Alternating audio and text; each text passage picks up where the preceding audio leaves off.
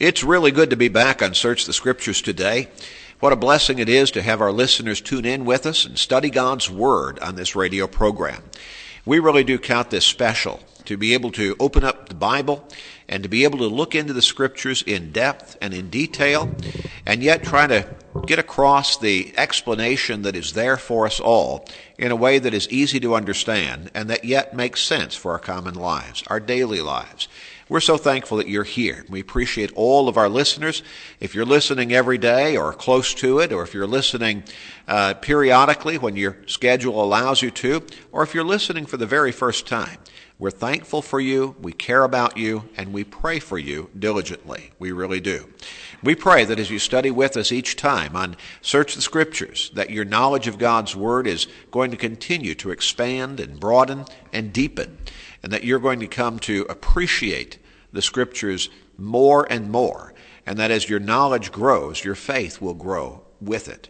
And as your faith grows, that you're going to come closer and closer to God, and ultimately you're going to make that right decision to follow Him, His way, the way that He has prescribed for us right there in His Word, the Bible. That is our prayer.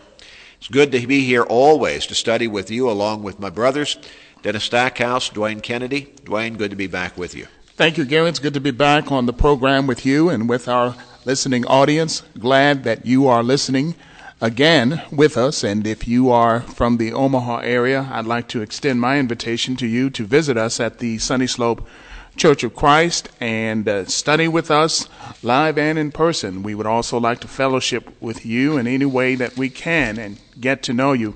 If you are from the area of Kansas, or even if you're listening to us on the internet, we invite you to continue to study with us. It's always a privilege to know that you are there.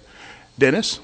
Thank you, Dwayne and Gary. I'm certainly blessed to be with you both on the program today, as always, and I do look forward to another time of studying God's Word, digging into those rich truths that He's recorded for us. And for those of you who've tuned in to Search the Scriptures today, we certainly thank you for joining us. We do appreciate the fact that you do so, and that for most of you, you do so on purpose. You know, as we think about how important it is to study God's Word, sometimes I'm led to remember a statement that the psalmist made in Psalm 119, verse 160. There he said, "The entirety of your word is truth." Amen.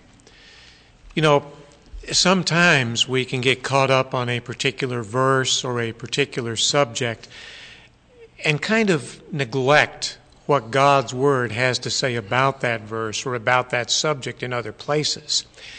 And here on Search the Scriptures, we're trying to do exactly what the psalmist had expressed there in Psalm 119, verse 160.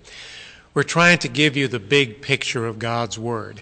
And as we do that, as you said earlier, Gary, we hope our listeners come to a greater knowledge of God's will for their lives because of that endeavor.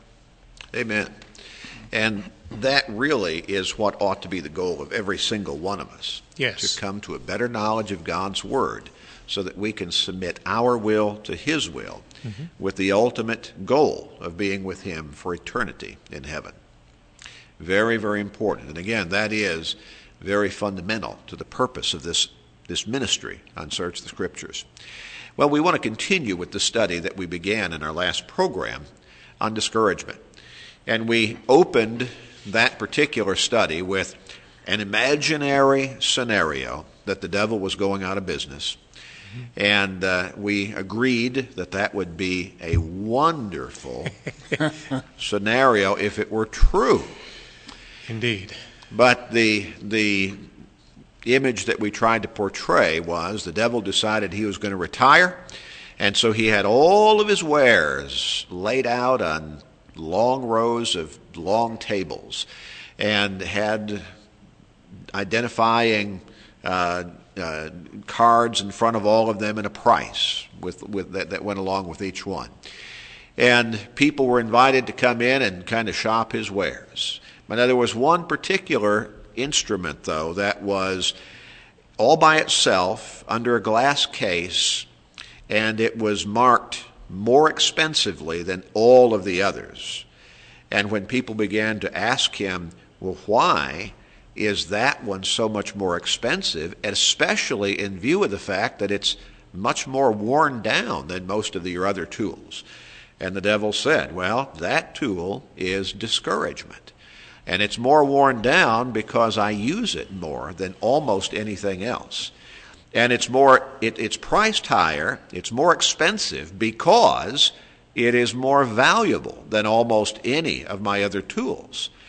And so he went on to say, you see, I can use discouragement on almost everybody. Discouragement can get into people's hearts when almost nothing else can. And many people, and he said this is the really cool part about it, many people don't even realize it's from me, that discouragement. Mm-hmm. And so there's the scenario. Well, of course, the devil isn't going out of business yet. In eternity, it looks like he will. But not while this world is still standing. But the truth is that the strongest people still become discouraged from time to time. And sometimes we might label it differently. We might call it the blues. We might call it, Monday morning blahs. We might call it depression or something else. But the basic emphasis and result and effect is essentially the same. Mm-hmm. People become discouraged.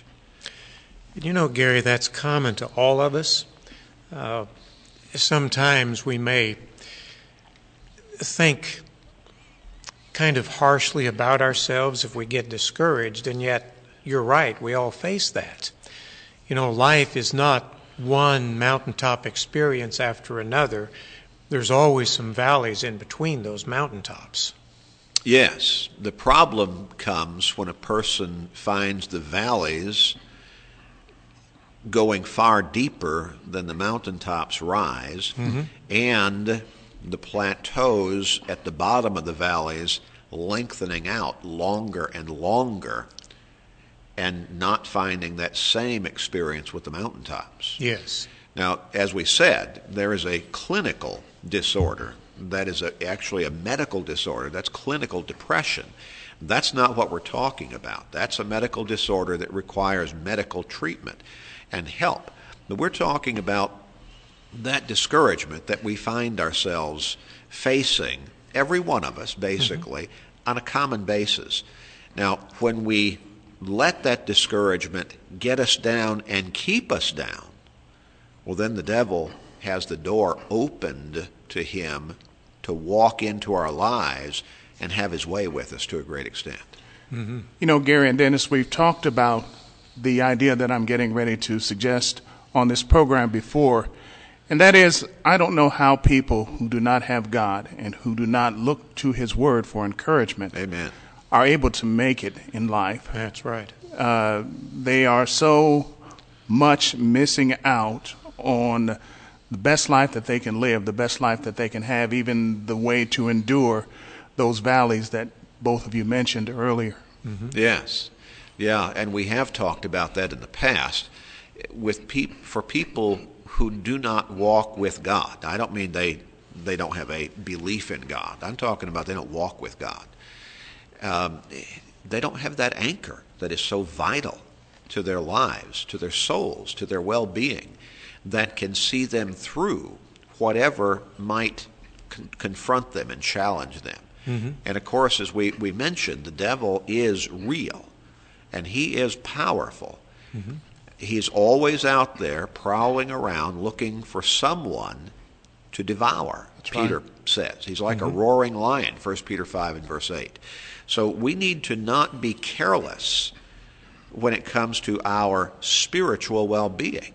And the devil will, if he can't work on us any other way, if he can get us discouraged, get us down, get us looking away from God, well then, again, that door opens and he can step in and begin to have his way with us. That's right. Now there's a great psalm that I think instructs us as to this problem of discouragement. and that's Psalm 42. We began to look at it in our last program, but did not get very far. Let's go back and read the first 3 verses again. Psalm 42, verses 1 through 3. Dwayne, how about reading that for us? As the deer pants for the water brooks, so pants my soul for you, O God. My soul thirsts for God, for the living God. When shall I come and appear before God? My tears have been my food day and night, while they continually say to me, where is your God? Now, first, we see this great longing on the part of the psalmist for God. He wants to be with God. He wants to have this close relationship with God. And yet, it seems to be, at least the impression I get from the tenor of these passages, is that he's missing that somehow. Yes. As the deer pants for the water brooks, so pants my soul for you, longing for God, to be with God. This is very similar to what Jesus said in Matthew 5, I believe, verse 6. Blessed are those who hunger and thirst for righteousness. Yes. A real longing, a desire for those things. And not just, kind of letting this supposed relationship with God that some people suppose they have just happen by chance, or be lackadaisical about it or careless about it. We need to long for that relationship. Right. We need to purposefully strive to develop that relationship and nurture it, and ask God for his nurturing as well. We really need to do that. And so the psalmist, as that deer pants for the water, and you get the impression of the deer, the wild deer out in the wild, and it's that time of the day when he needs a drink of water, and they seem to normally go through a pretty set migration route every day, and so it's time for that water, and he needs to get to that water, and he's heading for that water hole, whatever it is, be it a lake or a stream or a creek or a brook or some little pond, but he knows where it is, and he's heading for it. He needs that water, and of course without water we die, don't we? That's right. We do. And a deer would die, a wild animal would die, a human being would die if you went, and you wouldn't have to go very long without water before that would happen. So he pants for that water. But now the psalmist, what his real point is, so my soul pants for you, O God.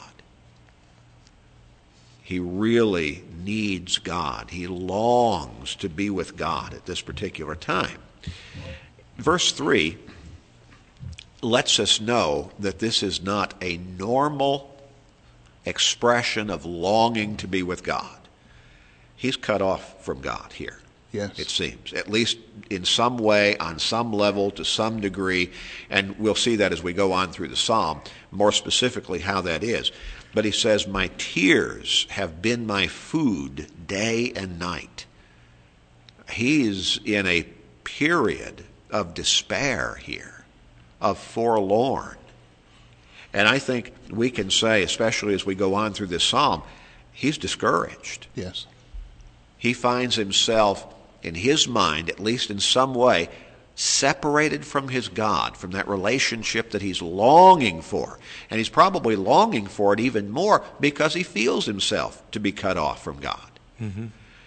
My tears have been my food day and night. He's in distress. He's in distress, discouraged, while they continually say to me, where is your God? Now these would be his tormentors, enemies, almost certainly. They would be detractors. And I think what we see in this particular psalm is we're reading the words of either a soldier of Israel who has been taken captive in battle, or perhaps he's one of the Israelites during the period of captivity who were removed from their land and taken to a foreign land. But whatever the case, it would be something like one of those scenarios, I believe, and he finds himself in a place where his enemies, and the impression that I get is it's a continual thing. In fact, he says, my tears have been my food day and night. They continually say to me. So I think it's a repetitive and ongoing and often repeated exercise that his tormentors, his enemies, his detractors are challenging him, are really ridiculing him to a great extent. Where is your God? He lets you get like this. You say you believe in an almighty God. How come you're here? Yes. How come you're our prisoner, our captive? Where is your God? In other words, he didn't deliver you. Mm-hmm. He let this happen to you. Mm-hmm. Now, not only then is he in this situation that he's in, but it is enhanced, the discouragement, by this continual confrontation, this continual tormenting and challenge. Where's your God? Mm-hmm. You know, I think of a similar picture, Gary, when Jeremiah was dealing in his ministry. And during that time, the city of Jerusalem was sieged by the Babylonians. In other words, they surrounded it. No one could get in, no one could get out. If you didn't have enough supplies inside that walled city, you were in big trouble. Yes. Because you couldn't get out to get to your food or to your crops or to get water or whatever it might be. And at one point during that time, the captain of the Babylonian army taunted the people inside the city by saying, hey, in essence, don't listen to Jeremiah. Your God is not going to deliver you. I mean, look at the cities we've already captured. God didn't deliver them. He's not going to do it for you either. Same kind of a picture. And of course, the same thing resulted. The people inside the city of Jerusalem became extremely discouraged. Yes, yes. I think that might have been the Assyrians. It could have been. I believe. It could have been. And if I'm not mistaken, but it was the same scenario. Mm-hmm. Yeah. Mm-hmm. They were just taunting them. Yes. Hey, you think your God's going to deliver you? Mm-hmm. Look at these other peoples. Yeah. We got them. Yeah. And we're right here in front of your walls right now. That's right. And the message being, we're going to get you too. That's right. Well, apparently this particular individual in Psalm 42 was captured. Yes. He was removed from his land. Look down in verses 9 and 10, Dennis, and read that for us if you would. I will say to God, my rock, why have you forgotten me? Why do I go mourning because of the oppression of the enemy? As with the breaking of my bones, my enemies reproach me, while they say to me all day long, where is your God? Yes. Why have you forgotten me? Now, how many people have uttered those same words virtually, or at least thought them in their personal minds? Why have you forgotten me, God? Why have you forsaken me? Mm-hmm. Why have you let me down? Why have you let this happen to me? Yes.